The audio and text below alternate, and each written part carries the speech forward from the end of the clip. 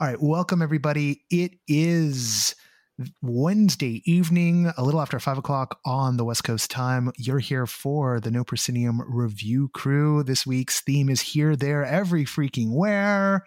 That's a reference. You probably know what it is for. Joining me this week are Patrick McLean. Oh wait, how do we do this normally? We go the Chicago curator of No Pro, right? Yes, and then I go, hi, I'm Patrick McLean. That's right. I haven't done this in a while. We also have the arts editor of No Proscenium. Hi, Laura Hess. See, I got Laura's part right. And I, of course, am Noah Nelson. I'm the host of the Normal Podcast and the rotating host here of the Review Crew. We are going to do a little different this week, and then we're going to get 10 minutes on, I think, 5 different things. That's the goal.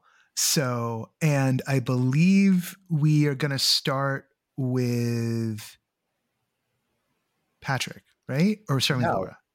Can start with Laura. That's right. You're in the middle. You're in the middle. I'm dead in the middle. Because it's Laura, me, you, Laura, me. That's exactly right. Okay. That's how we're doing it. Or actually, you know what, Laura, why don't we give you last word? Let's just do a palindrome. There we go. We'll do a palindrome. Laura, me, Patrick, me, Laura.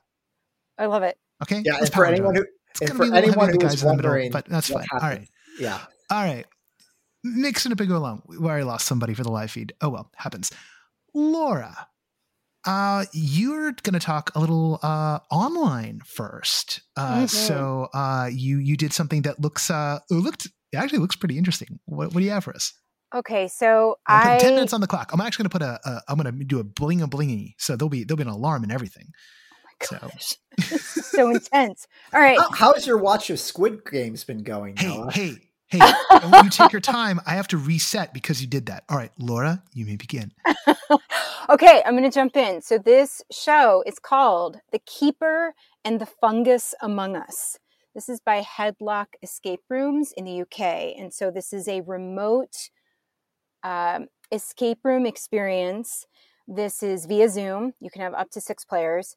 And it is it's kind of a pop rock experience. There are interactive puppets that are accompanied by original music and songs with a sort of fantastical fungal central theme. I mean, like, if people right now are not immediately scurrying to get tickets, I don't know what else to say. So this is, so it is it's a hero's journey set in a miniature world. So you've got these amazing dioramas. And again, you've got these interactive puppets. And here's the situation. So every 1,000 years, the evil Mushroom King awakens and threatens villagers and their sort of antifungal. Well, it's not. They're not antifungal, but they're sort of non-fungal. I have antifungal in my bathroom. So you and your teammates are the guardians, and you're going to step in to help the keeper on their quest to save the villagers. I did this on Sunday morning, Los Angeles time, and we had, for our group, which was a group of 4, which I thought was really ideal, although I should also say our group of 4 had some real, escape room heavy hitters. So depending upon your familiarity and your comfort level, you may want up to the 6 players, but we had some West Coasters, some East Coasters. This was absolutely the best way to start your day. I laughed throughout. It was so delightful and charming. And if you want to the puzzles are there. Like, it's not that this is just fluff and there's no challenge at all. We had one puzzle that was sort of more math based, and one of our Guardian teammates was like, I am going to go grab some more coffee in this moment. So there's a range of how deep do you want to get into sort of the puzzle solving? Do you really want to be sort of more of a supportive guardian and enjoying the entertainment? The mushroom puns are amazing. Like, I cannot recommend this highly enough. What was the challenge difficulty for the puzzles? I'm always kind of curious about this with the remote and online experiences. What is it geared more towards everybody in the sense that, Because when you said you had like some heavy hitters, you had like Kara Mandel, who's done like hundreds of escape rooms, and you had Brett Kuhner, who's like designed them. So like that's sort of like saying like, well, you know, we were doing some painting, and I turned to Pablo, and he turned to Leonardo. And it's just like you had like the heavy hitters with you, right? And like Kara has also designed stuff. So like, I don't want, if she bothers to listen to this, but I don't want to like make her like, I also design stuff. It's like, yes, Kara's also designed stuff. So you didn't have a normal group of human beings doing this with you. How tough is this really? True. Right. So I think I'm very qualified to give, I think my lack of qualifications also then uniquely qualify me to offer up an opinion about this aspect. There definitely were some puzzles where I was very happy to, as I was trying to figure out what might be happening, Brett and Kara were already not only had suggestions, but I mean, they had already honed in on what we needed to do. So I was thoroughly, I mean, this is not unlike some other escape rooms where the vibe is really intense already in terms of the context, the narrative, it's a very pressurized situation. So this is not that. So this is right off the bat, this is incredibly charming and delightful. I was very happy to be the weakest link of the bunch. I think there are some people where if they don't have much in the way of escape room experience, specifically around these kinds of puzzles, they may get hung up a little bit more. However, the game master, he's already got it dialed in terms of knowing about how long it's a 90-minute experience. So knowing about how long each scene, each diorama and the puzzles therein, how long that needs to take. And there was one thing where we did get a hint. So I think that's all baked in. Our group, of course, didn't really need any of that, but that's there. And so I think that it's so charming and so delightful. And I don't think that if people are getting hung up on the puzzles at first, it's not going to feel frustrating. There's already avenues to get those hints, and the rest of it is so adorable anyway that like frustration will not be an issue. Okay. We've talked a lot about the puzzles, and you've mentioned adorable. So like, what's adorable here? What is this? What's going on? Like, what's the performance aspect? Well, so again, you're dealing with puppets, you're dealing with original song and music. And, this is like they break into song, and like is it like like in the middle of a puzzle is like in the middle of a puzzle, like as a reward for a puzzle? Like, what are we looking at here? That's a great question. I mean, definitely as you solve puzzles and sort of, to advance the narrative as a segue in between these different worlds. Again, you've got multiple sets, multiple dioramas that I think the transitions are really incredible. We got a behind the scenes tour afterwards, and like, I can't believe how much this is done by a couple. This is a husband and wife duo. And the game master, he is performing and running the whole thing on his own. So I think this is really like it's an athletic event, but it doesn't feel that way as an audience member, as a participant. But yeah, I think that there's also maybe some breaking into song like part way through, not just as a reward for unlocking a puzzle or segueing into the next scene. And these little puppet characters break out into song, and again, rife with mushroom puns, which I'm a huge proponent of. So, I mean, I can't, this is all made from scratch, and it is, I just think that this taps into kind of more the like DIY ethos of the House of Eternal Return in that really charming and delightful way, especially with all of these original lyrics and music. So the whole thing is very cohesive within its own aesthetic, and it's just utterly charming. Well, and would you agree, because I'm looking at a few photos, like in the sense that it kind of has a Mr. Rogers feel, in the sense that like that DIY very because it's just very comforting. It seems very welcoming in a way. That's like, you're really trying to be submersed in the narrative and the world and stuff. I think that's such a great point. I think that is a great encapsulation of it. It does have this kind of Mr. Rogers feel. And I do think, and we had all talked about this afterwards, and I mentioned this in my capsule review, this is such a great embodiment of what are we doing with online escape rooms at this point? Because this is, as we have had this mix of reopening, but also maybe people in places that don't have access to physical escape rooms or the range that we have certainly in places like LA, it sort of is like, okay, why, as we often talk about, the intentionality behind the design. And this is not something that you can do in person. This is something that needs to be remote and done in this is a great utilization of Zoom and its features. And so this is not something that you can go do. This is something that really needs to be done through this type of design. That definitely, that fact that the world, sort of the post-Zoom, semi-post-Zoom world we live in, is going to have some cool features to it, including some cool Zoom stuff, I think is a good sign for going forward, right? Yep.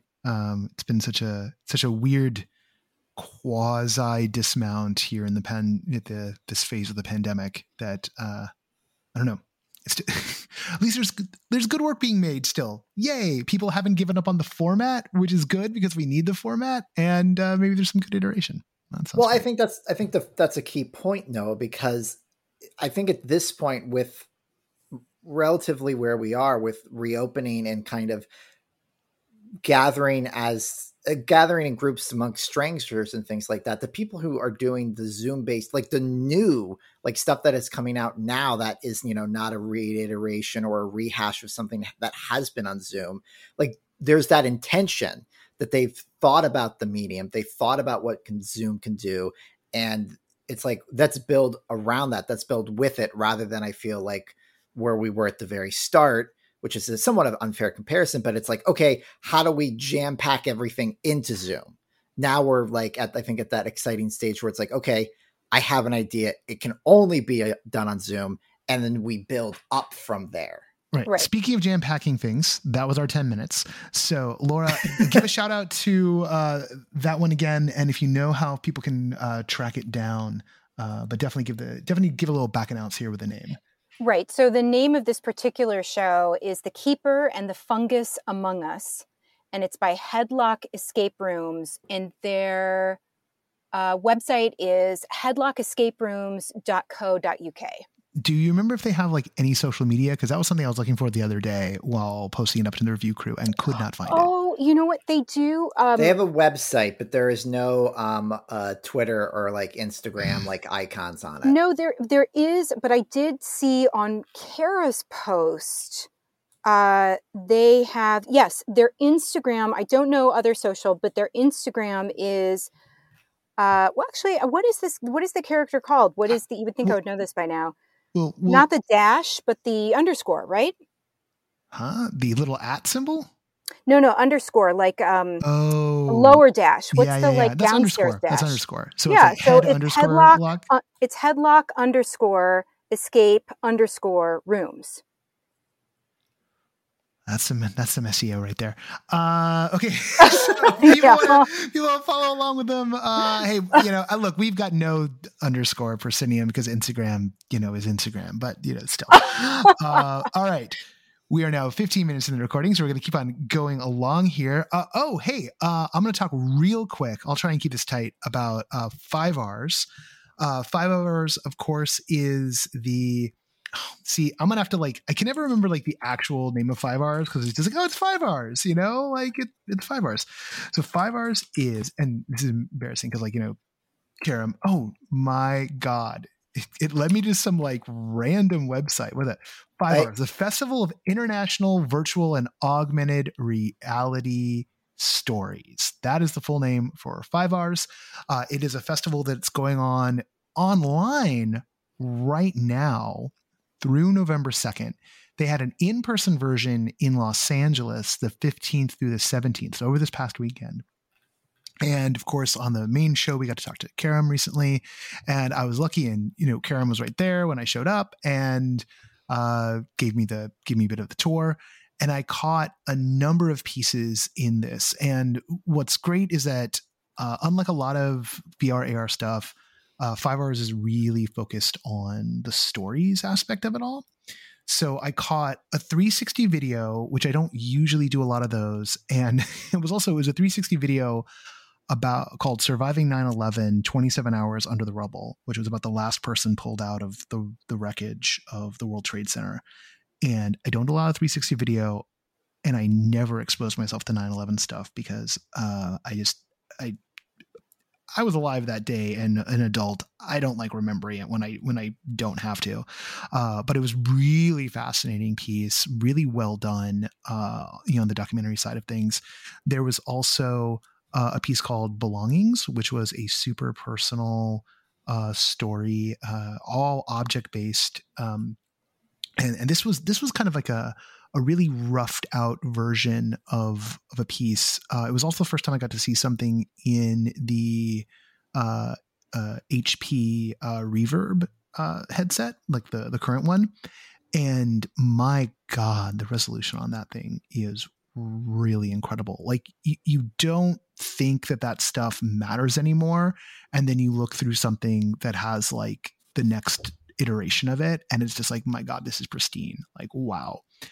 And when I say with Belongings, when I say roughed out, like it wasn't trying to be a graphical powerhouse or anything. Like you were in this little octagon, and the skybox and what was beyond the octagon would change, and you could like kind of look through slots because like it was shelving units, and you were moved through just sort of the decades of this woman's life, and were able to pick up objects and hear ostensibly her voice. And it was a character actor playing them, but you just got the story of this woman's life, or kind of a thread of the story, because every few minutes, without any control from you, time just moved on. You left the scene. Sometimes I was even like stuck in a scene longer than I expected to, and there was like almost like nothing left to do. Most of the time there was plenty left to do, and I was like, oh, I didn't get to figure out everything. And that was like really fascinating. A little jarring just in terms of how the transitions were, which I think actually like undermines that time effect they were going for. But this is a piece that, when I say there were objects, you're probably imagining like, oh, here's a perfectly rendered little bottle filled with things that, like, and then you pick it up and like, you're told like, oh, the smell things. No, there was like a rectangle, and you pick up the rectangle and there's a perfectly beautiful picture of the bottle, and each side of the rectangle has the right picture, but it is not trying to do perfect visual fidelity. Instead, the piece was really focused on these narrative threads. That was fascinating. Well, really quick with the transitions, like, so was it jarring in the sense that like it was like a hard cut to black, or was it like the overlay of the next time period? Like, you just jumped to the next time period. It was just like a hard cut. It was just not even a hard cut. Like it was more like, oh, did we shift? I don't know. And sometimes it was a clear hard cut because like, oh, this is no longer what I was looking at. Other times it was like, oh, did things just shift a little bit? So, but again, they're not fully dialed in on that yet, I don't think. Uh-huh. This was a festival piece, so it's like things have not. I don't think everything's fully baked on this one, but that general sense of the story. So I don't want to dwell too much on that. I was just kind of curious. Yeah. But because this idea of like time is just advancing and you don't like, I think there actually is something to this storytelling technique. I just think that because there wasn't any kind of somatic cue to transition you at all. On the one hand, it was effective because thematically life moves on. You have no control over it. On the other hand, it was a little brain burny. Once in a while in the piece, I was just like, I'm not entirely sure what's happening right here. Just a little, and in a way that wasn't like a big, like, it didn't give me vertigo or anything like that. It was discomfiting in a way that didn't feel like what was intended. And if that is what was intended, I'm a little like, I don't know about that. The other two pieces, there was this piece called, I think, Barnstormers, I want to say. I'm not looking at my notes right now. Yes, that yes, I'm looking at great. Your review. It is. And it was about Negro League Baseball. And so this one kind of feels a little like a museum piece in that, you're getting, there's a narrator the entire time talking you through stuff, and you get to do actions like play stickball with some kids and, catch some pop-up flies and hit some line drives and all that sort of stuff, kind of like their QuickTime events. And like being embodied in playing baseball in VR is awesome. And the story that they're telling is definitely worth telling. It's just not necessarily all coming together in a way that's tight. And even some of the order of things, I think, could be slightly different. And also the fact that we're being narrated the entire time, with the exception of a couple of scenes where we're getting character moments. Those character moments, and we're directly being addressed, I feel are like particularly effective in VR as a format. So I still think there's some like fine tuning to be done on this one. But as a direction, as a festival debut, as something like, oh, this is something. And also this idea of, hey, check out the world from the point of view of someone who was a Negro League baseball star, right? That itself is a fascinating point of view. And really one of the quintessential stories of America in the 20th century, from my point of view. And an constantly kind of overshadowed, overlooked, not talked about part of baseball history and American history. Like we talk about, we all know about it, but to your point now, like I come from a big family who loves baseball. And I think like the significance of the Negro League in the sport is just not acknowledged to the fullest extent that it could be. Not at all. Right. And the idea that we would get a story, by Black folk about Black folk at a time when it was even more, well, now it's pretty bad too, like, honestly, but like when it was even easier for it to be bad, to say it in a weird way. It's such an important story to be explored. I'm coming up on the end of my time here, which is a little bit of shame. About just about the festival in general. So in the selection of what you explored, it's interesting to me that there's so much that's nonfiction. You got to understand, like, sitting on the floor here is like the 8-page sheet with like 5th or quarter page descriptions of everything. This was just what I went through. Like, there are right, but so that's my question. Actually, pieces. Is like, how much is this? Like, it's interesting to me that there's such that there's experiences that are based in nonfiction or nonfiction elements. And so, would you say that this selection that you did, does the whole experience, does the whole festival have like roughly that kind of? I couldn't tell you, because I'm looking at this. So this is 1, 2, 3, 4, 5. Sorry, 6, 7, 8, 9. Sorry, 10 pages. Oh, okay. 1, 2, 3, 4. There's 4. There's 5. Like, there's 4 or 5 on each page, and there's stuff in here like Surviving 9/11 was definitely nonfiction. The next piece I would have talked about, Andy's World, which I think actually is really fascinating. This one was all in Chinese, so I didn't understand what was going on, but at least not verbally, but I did understand some from kind of the themed entertainment, environmental storytelling practice. It was also a piece that was streamed to a Quest off of a PC, but being played downstairs in the ground floor parking lot. So it was being streamed off a PC through the building's walls, and we were doing redirected walking stuff a la The Void in the basement, which is just kind of a technical marvel. And it was fairly flawless on that streaming. Again, just going off like Oculus Link or something like that. And I mean, not even something, pretty sure it was Oculus Link. And actually it could have been Virtual Desktop. I'll take that back. I didn't ask. Because I was more amazed at how well the redirected walking stuff was going in order to create this expansive sense when I was probably walking around, I don't know, a 10-foot square volume, if that. And it felt like I went on a real journey. But like I had a 2-hour slot and I talked to people too. So like there was not enough time to like, delve into other things. And like Madrid Noir, for instance, is in here. A few of us have played that here at No Pro. Next time, a Candle House Collective piece is in there.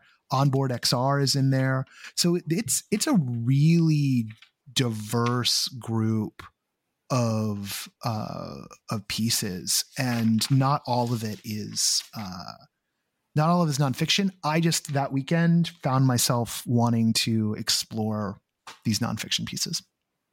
Yeah, I think that's great. And so wait, Candle House Collective, next time there's a VR or AR version of next time? Well, because like they're approaching this as like, audio as augmented reality. Okay, right? okay. So a really expansive. That's the other thing. I really like 5R's approach to what they're doing, maybe because it mirrors ours. Yeah. I love cinnamon rolls. Ooh, you make cinnamon rolls too?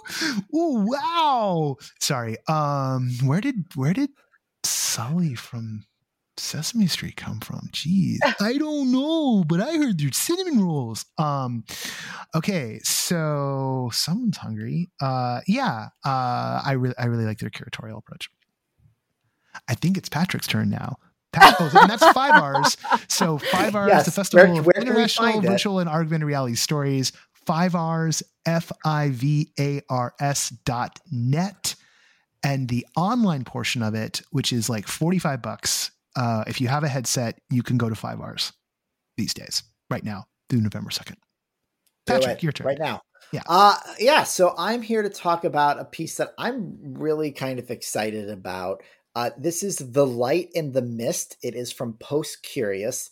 This is a quote, like literally from the cover of the box, a tarot puzzle tale where 1 to 4 players investigate the disappearance of their high school friend, Sam, who, you're all in high school and, Sam has grown distant and you feel like things are up. And then suddenly one day, Sam's nowhere to be found, and how much they loved this creepy cabin in the woods with this old woman who is described in the narrative. Maybe she's a witch. Maybe I'm just being too mean to old women. I don't know.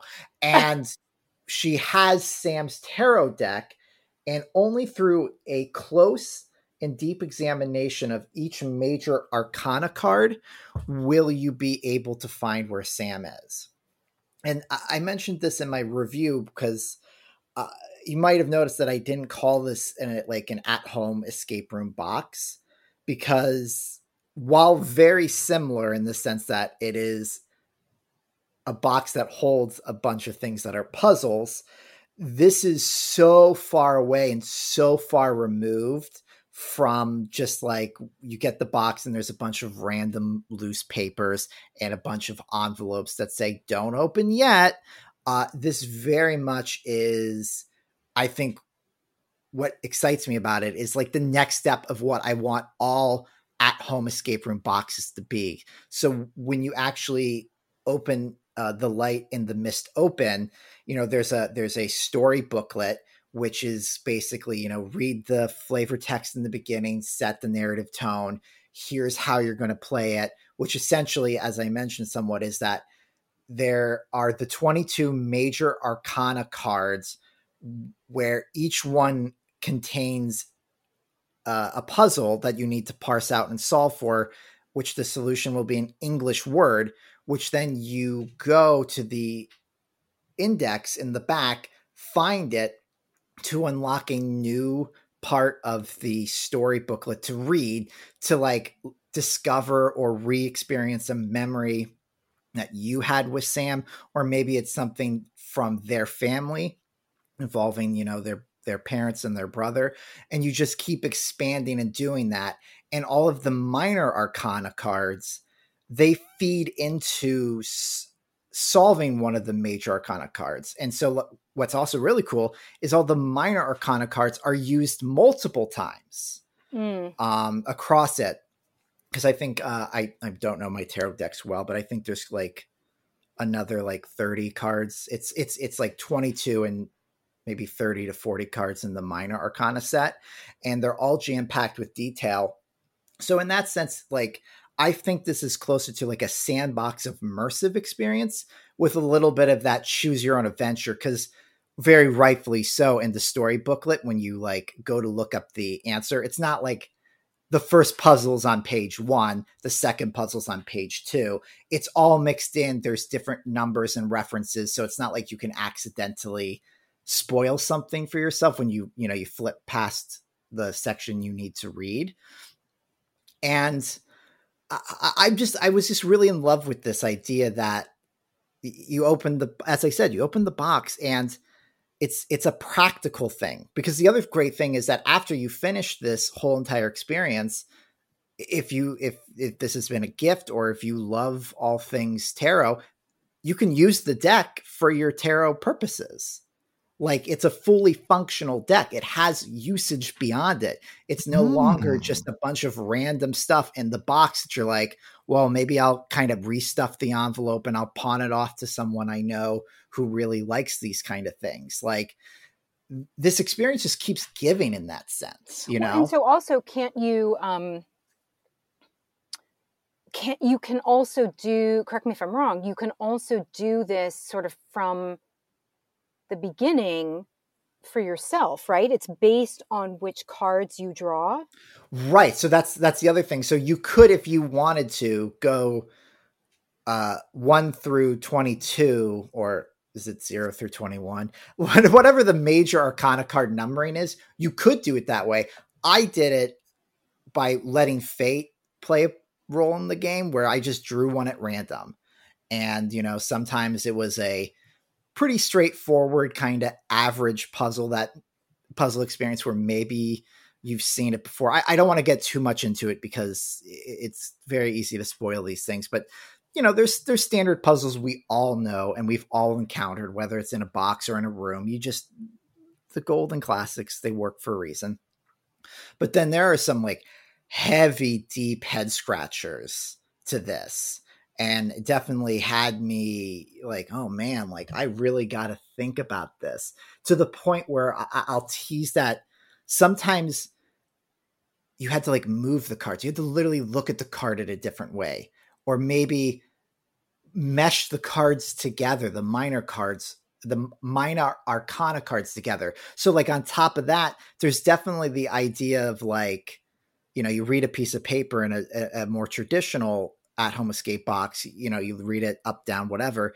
Like, there's depth to the puzzles of like, not everything is just staring at it. Sometimes you have to like move the card around, change your perspective, maybe see how images might line up with each other. Like, is there connections to be made? Like, you're constantly playing and you're constantly exploring, and you're just by yourself at the table with, 1 or 2 or 3 other people if you have the folks around. Well, and you mentioned in your review that the hint system is fantastic. Can you talk more about that without spoiling? Yeah, no, I can easily talk about this because okay, I do a lot of these kind of at-home things, and hint systems are so tricky. And I will say I went to Recon, and Post Curious creator Rita Orlov, she did a fascinating talk on the hint system, which is available online on YouTube on their channel. And I mean, it would be pretty weird if she gave a great talk and her hint system sucked, but I'm glad to report that's not the case, because what happens, I feel like, with a lot of these things is that you get 1 or 2 hints and then it's the solution. And usually like the first hint is always like a very big, like, are you looking at the right piece of paper, dummy? And then the second hint is like way too instructive. Well, if it's raining outside and that changes the window pane's color, and if colors mix like that, what do you get?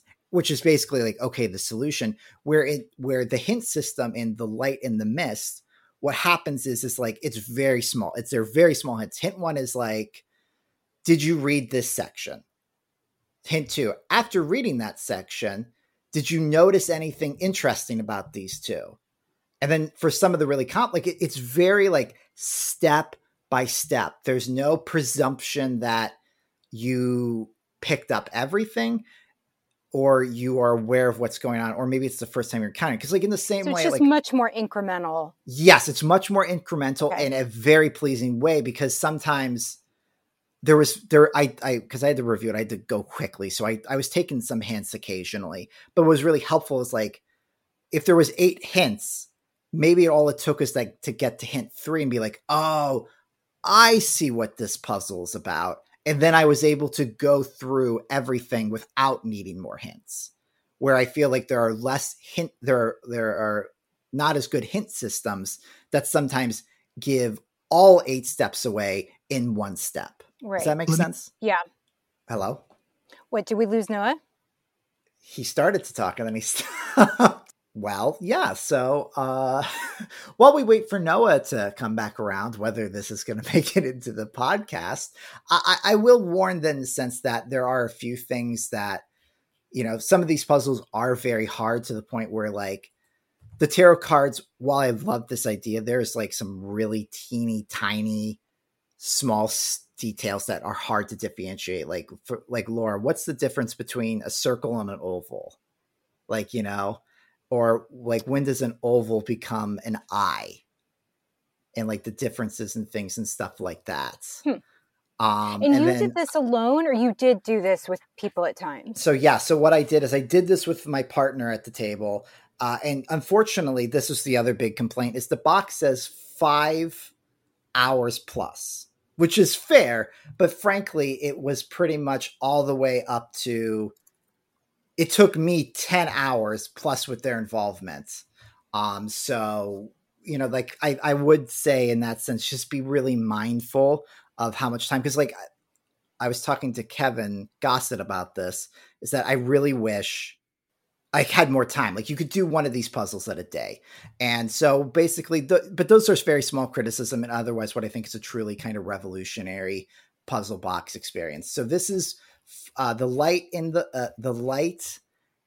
mist. This is from Post Curious. They are, you can find them as Post Curious on most social media. And this was originally a Kickstarter, which is closed, but you can go to their website and sign up for a late pledge and hopefully get in if they have enough copies available. All right, keeping with our palindrome theme here, it's going to fling back to me. I want to talk real quick about just kind of like the immersive theater vibe in Los Angeles right now. Over the weekend, I went to the I Know What You Did Last Summer activation that was over at the Ghostlight, put on by JFI Productions for the Amazon Prime show. This was a free production. It was like a re-skinning of Creep 2021. Like, a lot of the same cast, I think, with a couple of additions. Maybe a couple of people weren't on that night, but some additions to the cast. There was they took sections. The layout was the same. The bar area was the bar area, and they had like, and this is kind of important, they had atmospheric actors doing things on a loop that was designed to keep people engaged and keep people amused. This being an activation, there was also free booze, and there was really good pizza. Laura, if you're a pizza person, I'll tell you where it is later. I kind of don't want to tell everybody because I don't want this place to blow up too much, because I want to be able to get my za, and it is near my neighborhood. So I'm like, I need to keep this a little on the DL. Real ones know and can hit me up. So it was just really fun, definitely captured the spirit of the show. It got me watching the show, which I think is like half the reason why these things, not even half, the entire reason why these things exist. I went ahead and watched the show because of it. The show has its moments. I got a friend who's in it, who's actually like been a member of JFI. Like, I think that's also the connection. Like, Fiona Renee like helped direct The Willows and is in this Amazon Prime show. And Fiona does a great job. Like, Fiona's a fantastic actress. She was on Stumptown. She's a really great human being and a really good performer. and super engaging. And like, I feel like the cast for this, actually, that's the thing. I will say pretty much uniformly, the cast in this show is great.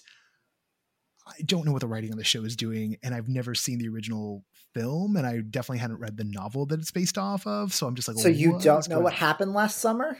I don't know what happened last summer. But Patrick, let me also point out that right in the very first episode, when like they start off right now, and then like they find like the titular like, you know, thing saying, I know what you did last summer. And then we instantly go to flashback to last summer. But it doesn't just say last summer, it put quotes around last summer.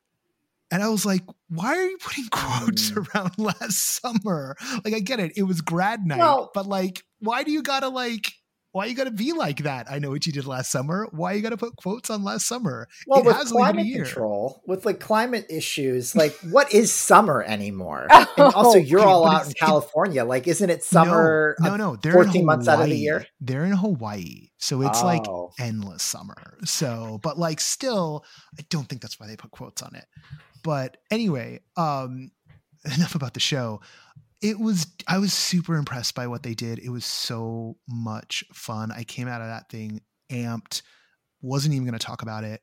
But I think a big part of that was how much fun the performers were having. Like that was really obvious. And, you know, look, a lot of these people have been working together for a long time. Some of them are friends. Some of them are partners. They were playing grad school night teens. All these people are in their mid-20s. They were having a blast. That energy was infectious. And just what a joy to go through. And it was really fun watching totally normal people who've never been to one of these things just kind of freak out at what was going on around them. Like, wait, how so? I want to hear more about that. So like, they were like, oh my God, I can't believe this is happening. What is going on? Like everyone's acting like this is real. There was that kind of thing. There was also a lady who like grabbed onto me during like the haunt part. She was like grabbing onto different people, and she just turned to me and she's like, I grab onto people now. So now it's you. And I'm like, okay. Like protect me. I'm like, sure. Right. And that was like adorable. Cause there wasn't anything too scary in it, but like there was this fantastic moment where, cause you know, I know what you did last summer. And like, you know, everyone's like talking about like, there's this girl who went missing and yada, yada, yada. And there's this moment where just like there was a dip in the music. And then one of the actresses comes out of the back and it's just like, oh my God. She's like really freaking out. And everyone's like, what? And like the whole room goes quiet. And everyone's paying attention. And from the up close to her to like all the way in the back, like a good 20 feet worth of people in what had been a loud space, suddenly everyone's on bated breath because it's like, oh my God, did someone die? What's going on? She's like,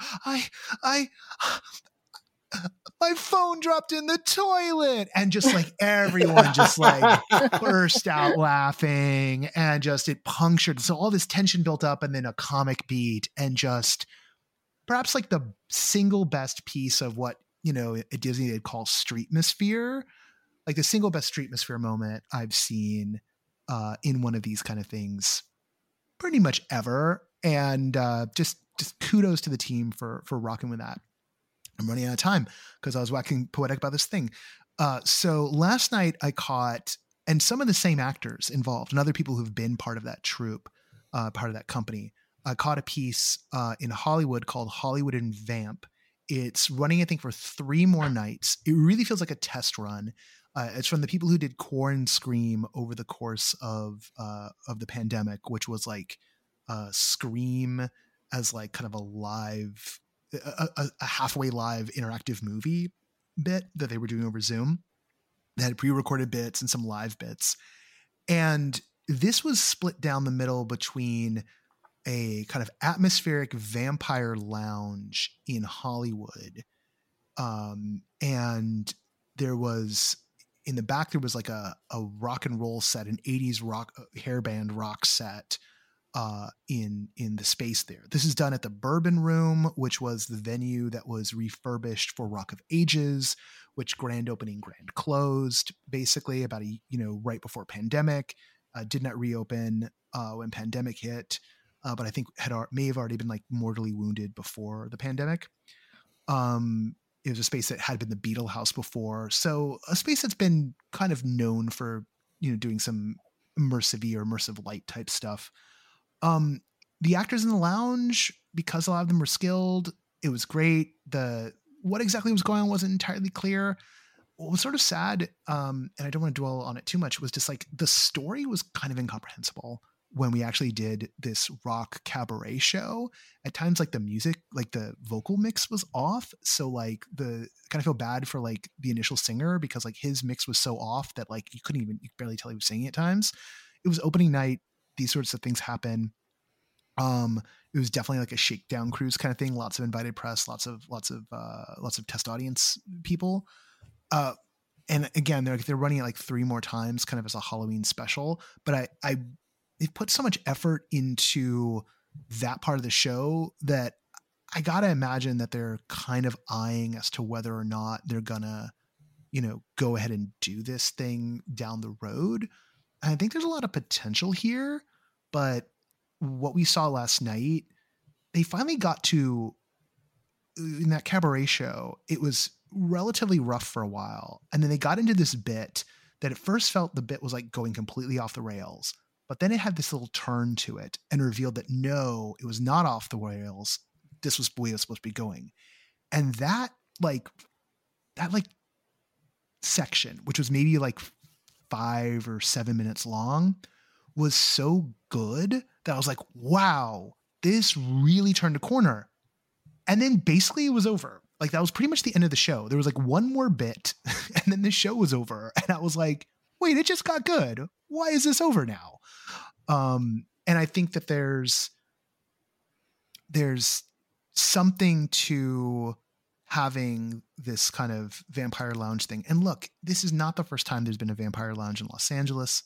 I believe the Count's Den still exists, which is attached to an escape room, and they have a kind of an ongoing story going on there with what they do. There was a regularly occurring like goth club that had a whole vampire storyline going in it. That was run by a woman named Victoria Lane. That was around for a long time. That may come back again at some point. I don't know. Have no intel on that. It's definitely a thing. I definitely found myself slipping into LARP mindset, but I think that there's a lot more that could be done, particularly to like get normies into it. And I want to see it iterated on, but I think just like from a storytelling perspective, there was a lot of exposition and not a lot of soap operatics.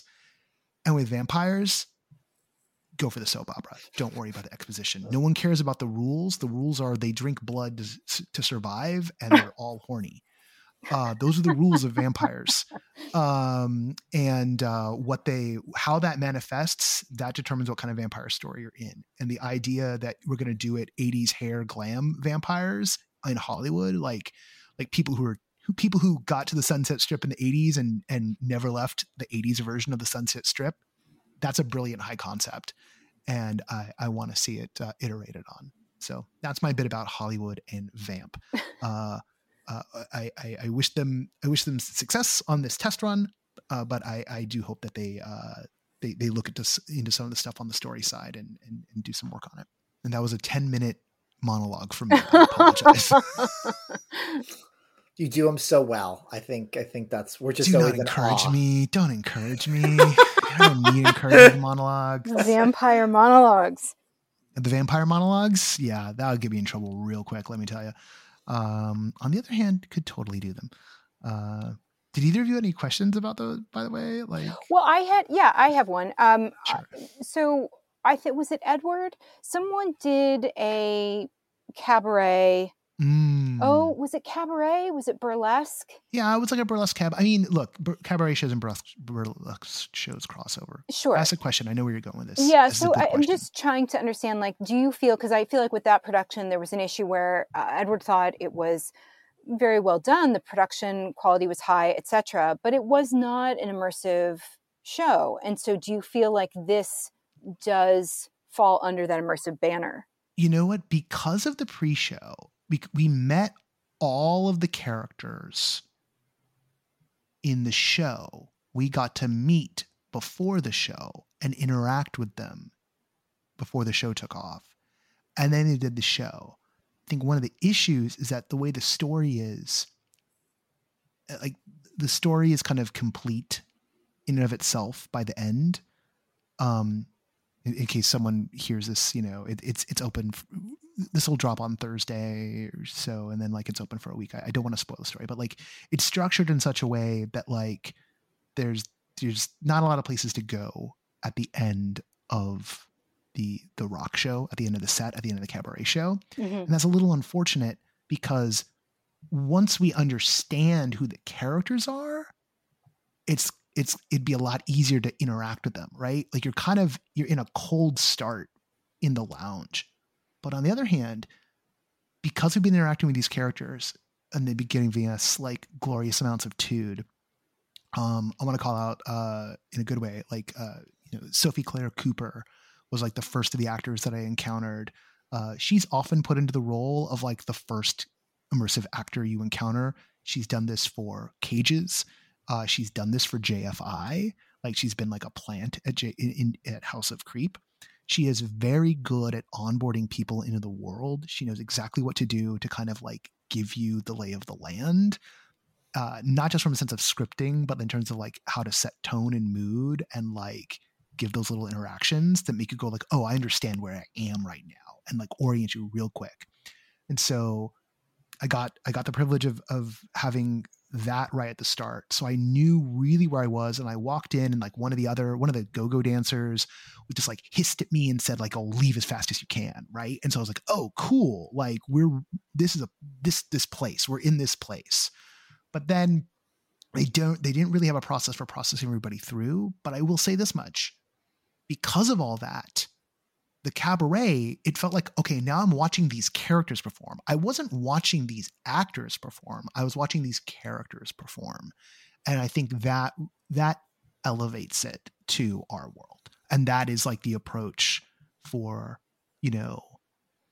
when you're doing cabaret and you want it to be immersive, I think that's almost like required. I just kind of wish that it was structured so that show was like the middle act of like a denouement afterwards. Mm-hmm. And like there seemed to be maybe a little bit of that going on, but there were no threads to carry out. So again, I think there's some work to be done here to make something interesting and compelling, and maybe even something that could be, have seasons to it. Like there's a model that can be pursued here and also could be a lot of fun. And like I mentioned, other people are pursuing this kind of Vampire Lounge model, right? And have in the past. But we don't usually see a lot of failures to get cabaret and immersive going. And I think this is the secret. You got to put the cabaret performers into role beforehand and in the middle and during and afterwards, and just maintain the illusion of the world. Mm-hmm. So that when they do break the fourth wall in the cabaret, you don't feel like, oh, the performer's breaking the fourth wall. You feel like, oh no, that's this character stepping down. Like they're talking to me because like they were talking to me earlier. Right. And to ask a really painfully stupid question, were you seated during the cabaret portion, or yes. maybe you okay, interesting. Yeah, like normal. I thought you were going to ask if I was assigned like, a clan or sect. Well, because I think there's also an interesting thing about like, I think because in regards to, I believe, Laura, you're right. It was Edward's experience is that like, I think it was like it was even more passive and more like definitely just a seated experience. And I was just kind of curious, Noah, if that was going to be a commonality of maybe a barrier that's occurring, that just like the cabaret, I think model, to your point, is a very good idea and is something maybe worth exploring. But I wonder how much of that, like, then you just sit down and you're just, you have a drink and all that, and it's nice, but like, it just shelves you into a very passive role very quickly. And one that allows maybe you to tune out, or maybe for you to lower your personal stakes a bit, Well, the other thing that was fun going on is like, some of those atmospheric characters, they were watching the show too. And I was just a few feet away from one of them. And so one of them like turned and glared at me. And so I glared at him back. And so like that whole little vibe, right, was carrying on. Mm-hmm. right? And that is like super smart. And then they did some gags where it's like, oh, somewhere in the audience, like someone has what we want, like vampire, go girls, get them, right? They did that routine, right? And some like, there was actually a really funny bit where they were like dragging people up to be sniffed. And like they dragged this one lady up. One of the gals dragged a lady up, and then a couple minutes later, the other one grabbed her and like tried to bring her up. And then the two vampire girls were like all like, "I already grabbed her. What are you doing?" And I turned to my friends, I was like, "Oh look, it's chaos," but it was really funny and felt natural, right? Like it was unscripted. It also felt like the kind of thing that would happen at like a chaotic vampire night. And that for me was fun, right? The funnest parts were when things felt like they were about to like completely go off the rails, but didn't. And yeah, I think that I think even when you go and you like put people in the modality of like, and now you're going to watch this performance, right? And you're going to take away people's agency. If you still have things bubbling under, I mean, that was other thing, like at the beginning of the show, I think a lot of people were like into the vibe and like talking and they were happy to see each other and blah, blah, blah, blahing, that like, as the show started, much like at a rock show, there were a lot of people still just talking when the first musical number happened. Like it was that did not help the sound mix at all. And I was kind of like, oh, wow, are you guys like not going to respect that there's a show going on? And like, no, they weren't really. Cause they were like, oh, like we've got a sleazy bar vibe. And like, I know who that character is. So whatever, right? I'm going to watch so-and-so's set, but we're like watching music and that kind of stuff that starts to feel really organic. Again, I think that can be iterated on. And I think where the show wasn't working was when it was super presentational, and trying to give exposition and trying to do plot. But when it was like characters being character and the vibe being the vibe, I was like, yeah, I'm here for this vibe. It's playing still in Hollywood. It is $75. It comes with a drink, but so that means it's basically $60. And it's about, I want to say it's about 90 minutes total. But I think what it's particularly good for is if you're the type of immersive head who likes to kind of like lead and like, I don't want to say be aggro or like aggressively play, but if you're the kind of person who likes to like go up to the actors and start really digging in and getting them to like perform, I think the lounge part is probably good for you. If you're like me and you kind of like to watch the threads and see how things play along, or how I usually am, last night I did instantly jump into a character, because I played Vampire LARPs for 3 years. Like if I'm in a vampire setting, I cannot help but start just improvising stuff. I had a whole backstory worked out within 2 minutes of me arriving, and I wasn't even intending on doing it. Someone asked me what my name was, and I was like, and then next thing I know, I had a character. Sorry. It happens. And it's my curse. Are you going to tell us the name? No, because we're 21. I'll tell you guys afterwards. We're 21 minutes into this segment. Oh, okay. All right. It's supposed to be a 10-minute segment. Now we're 21 minutes of Noah. So right on track. Yeah, like I said, don't encourage me to monologue.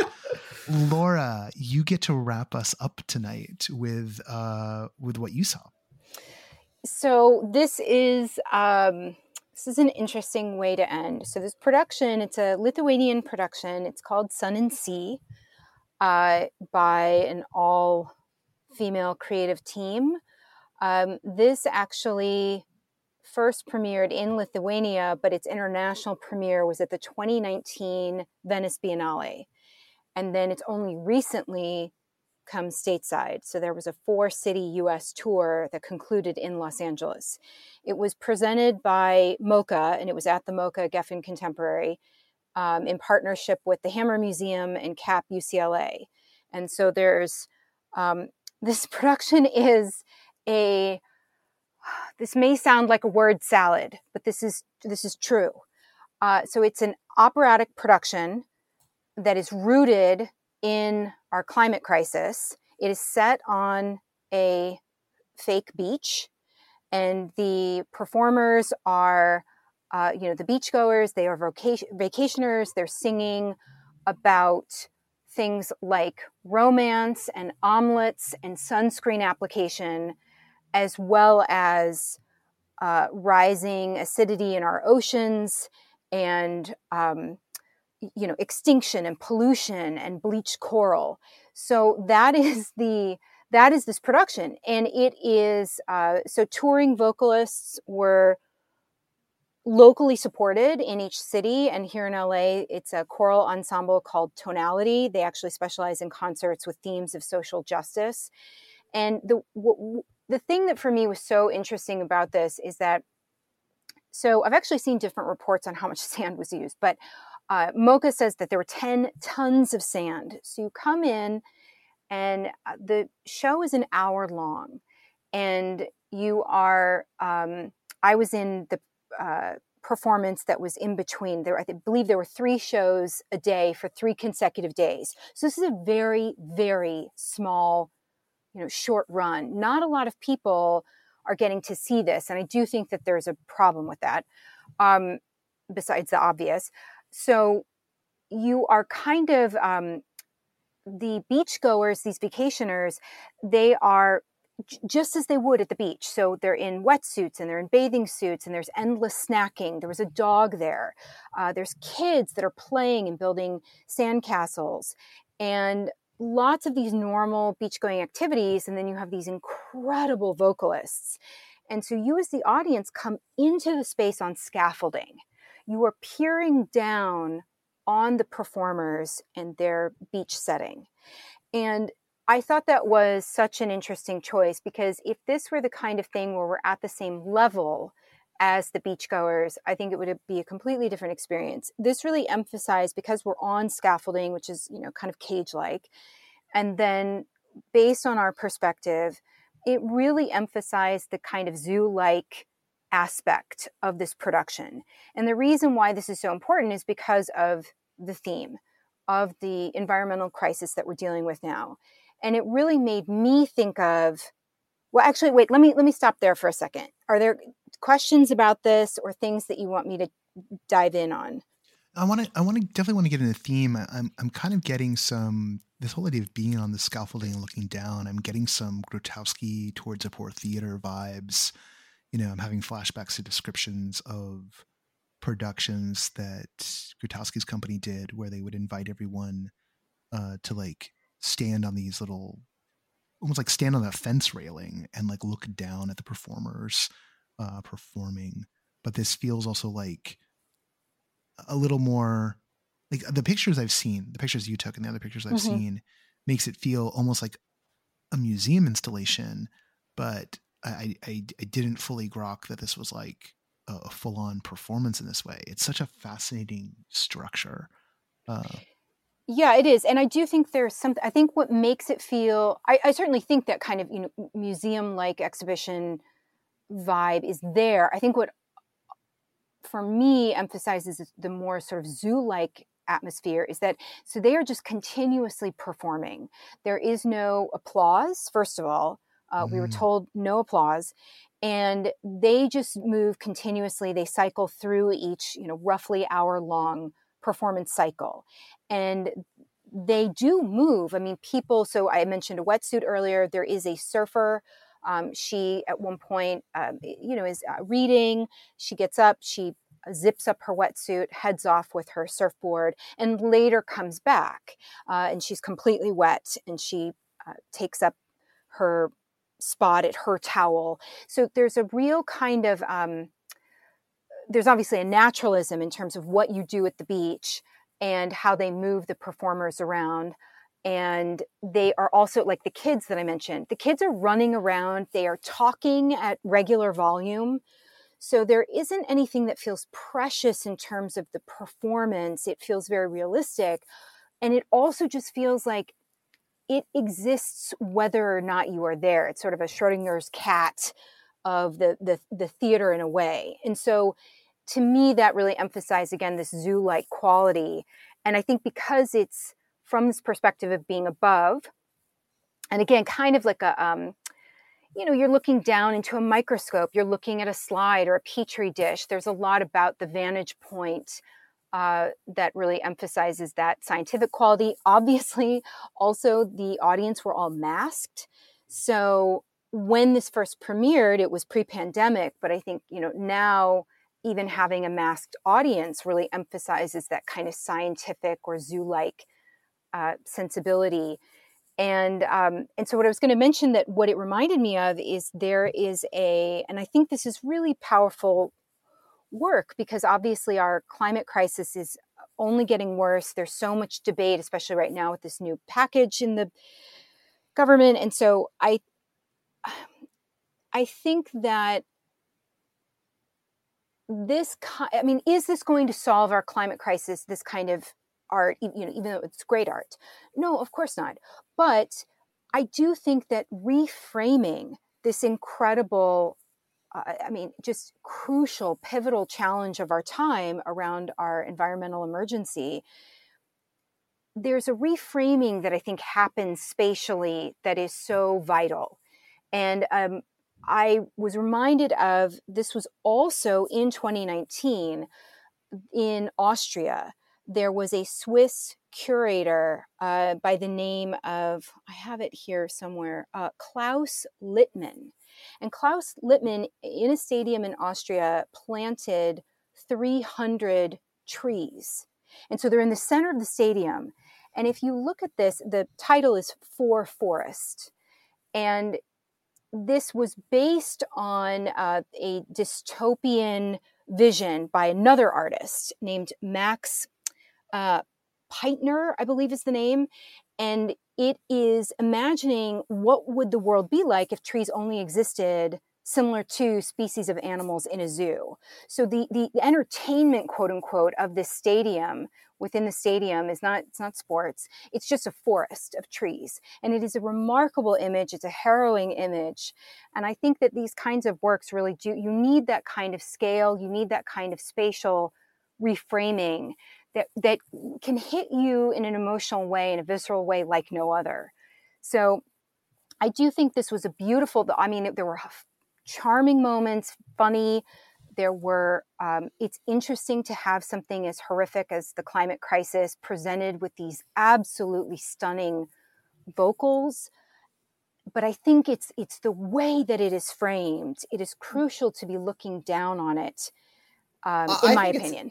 Well, I think it's actually looking at it clinically, because I think while it is a zoo, and I appreciated you talking a little bit more about, you're in masks, you're looking down at things, but it's not like the scaffolding. It's scaffolding, but it's not like at any point there's a mirage or a trick to make you think like at that level where all those people are on the beach, like the beach goes on, there's water eventually, or there's, a city or a town or just more nature to it. And in listening to you talk, and this idea comes to me, is that I think sometimes all art gets, regardless of medium, gets really caught up in like, look at us convey this message so beautifully and so articulately. And isn't it just like stunning and amazing, where in listening to you and looking at these images again, like just like there's a sense of direness in the clinical nature of it all. Yes. And how this is the situation. We're not trying to gussy it up. Look, observe, notice, think about it, I think that's totally true. And I will say also the scaffolding was incorporated. It's not that the performers ignored the scaffolding. Towels were draped over scaffolding. So that is also utilized. And I will say, I have not read it yet, but I also think there's an important part of this conversation around, I'm so thrilled. I feel so fortunate that Sun and Sea came to Los Angeles. Again, it's only 4 U.S. cities, and it was an incredibly limited run. And I realized that there's, I'm not trying to minimize what goes into these kinds of works, but there's also a conversation to be had around how many people can experience this. And it was, I had put it in my calendar to get tickets, and I think it sold out incredibly quickly.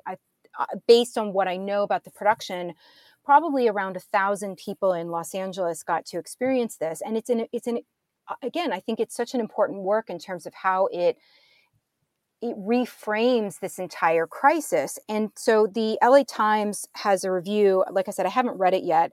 But I believe that review, from what I saw on social media, goes into kind of the smugness around people that got to go to this performance, to see this production. And that is really in contrast and working against ultimately the theme, the core theme of the production. And so how do we make this kind of art, which I do believe is so important and so crucial to specifically this messaging, how do we make that more accessible to people?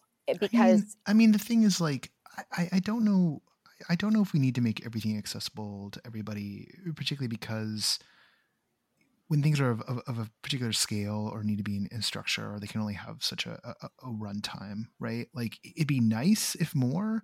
I think it's also nice if, like, not the same group of people always get to experience the same type of things if there's a bigger demand, right? Like, finding more equitable ways to do all that sort of stuff. But I think the more critical thing on two levels is, one, when it comes to the message of it, right? Is this going to alter the Overton window on this topic for some people who might not see it otherwise, right? Like, who really needs to experience this? And is anyone making any effort to make sure the people who need to experience it are experiencing it, right? If it is, that powerful. And then in the other breath, are people coming out of this work and thinking about other ways to make work that reflect the ideas, the values, the structural choices, in order to not necessarily reproduce this particular piece, but to translate a singular piece of art into something that looks more like a movement. That's right. That, I think, that kind of accessibility, like more stuff of this nature so more people can see. I mean, I have a bias towards that because I feel like that's ultimately part of our mission. And then anyone who's also got a similar mission, we're like a natural ally to. I mean, I definitely do think this production falls into the category of there's obviously an elitist aspect to the art world. And I think that there were a number of people who, again, at least what I saw on social media, that felt very disgruntled that this was so limited and sold out so quickly. There weren't any sort of walk up or wait list. It felt very exclusive. And I do think that is something that's obviously an issue in the art world in general. I also think that not every production has to do everything, but I think a production that I've talked about before, which I feel very strongly about, which is the Plastic Bag Store, and that had layers of activism woven into it. And I do think that there's a way that could have been better utilized and incorporated in this production, where then it does feel like it's also including people who either feel shut out or don't even know about these types of works. That then becomes like, if it is just going to like those who are already in the know, it's like the hot concert ticket, oh, you weren't there on day one? Too bad. Right. Like, and that creates and that also creates a brittle market, right? Like, yeah, definitely. From a capital standpoint, I mean, we would often wax fairly poetic about how immersive theater in LA, you had like, the Vanguard fans who would go in, snap up all the tickets, sometimes snap up 2, 3 tickets to something. And then those companies couldn't grow. And then if they had an off show and you had people who had bought 2 or 3 tickets who were then like, oh, I didn't like it at all, now I want to offload all these tickets. And they couldn't offload the tickets. And it meant that people weren't, they weren't able to like create a more diverse and a broader audience base for them. And for a artistic group, or for anyone making content or media, you do need as big of an audience as you can, just for stability's sake. Right. It doesn't have to be the biggest audience in the world, but the broader it is, the more resilient you are. But when you get these hyper, when something's got a lot of buzz and whatnot, you'll get these sellouts, but the funny thing is then you don't plan for the sellouts, or you don't have enough. I don't know. I've learned far too much about this part of, this business part of it over the past few years. And I start to become obsessed over all the ways that, it does and doesn't work for folks. All right. We've done, I want to say we've done the better part of 70, maybe going on 80 minutes now. So I think we're at a good spot. Laura, was there anything else you want to kind of wrap up here with Sun and Sea? No, I think we dove into it quite a bit, pun intended. Nice. Well, there might be a hard edit there, or there might not be. I'm just going to call that one out because I had a little equipment failure. But yeah, Laura, you were saying we pretty much covered it all? Yes, I think we dove into the waters of Sun and Sea. Excellent. Oh, another pun. Well I know. Done. I'm sorry. I apologize. You apologize? What? No. Oh. All right. Okay. No more pun mentos from me. I'm just going to take us out of this. And for those who want to know what winds up being our pick of the week, check out the next episode in your podcast feed that's coming out this Friday. Program note for everybody. This will be the last episode. No, hold on. Let me say this right. This Friday will be the last episode of the main podcast until November 5th. There will be Review Crew next week. But the recording will not drop until Monday the 1st because I'm on vacation. And despite the fact that Facebook has called for Facebook Connect and could very well announce a bunch of hardware and announce their new name, which we think is either going to be Horizon or Meta based on the shipboard scuttlebutt today. Oh my God, it's going to be Meta? That they called for that. Oh, that's the whole thing. That they called for that on the 28th. I've decided not to come in off of vacation to record an interim podcast. I don't care that it means we don't get the traffic for that. I'm on vacation. I'm not letting Mark Zuckerberg determine when I work. I don't work for him. So with that in mind, you'll know that if I run a show next week of any kind, it's because we've got a lot of money from Facebook. No, maybe because something's too juicy not to talk about, but there will be one more episode of the podcast and then nothing until the 1st. And then we'll drop the Review Crew and have a kind of normal week after that. For everyone here at No Proscenium, this is Noah Nelson, and thank you for spending your time with us.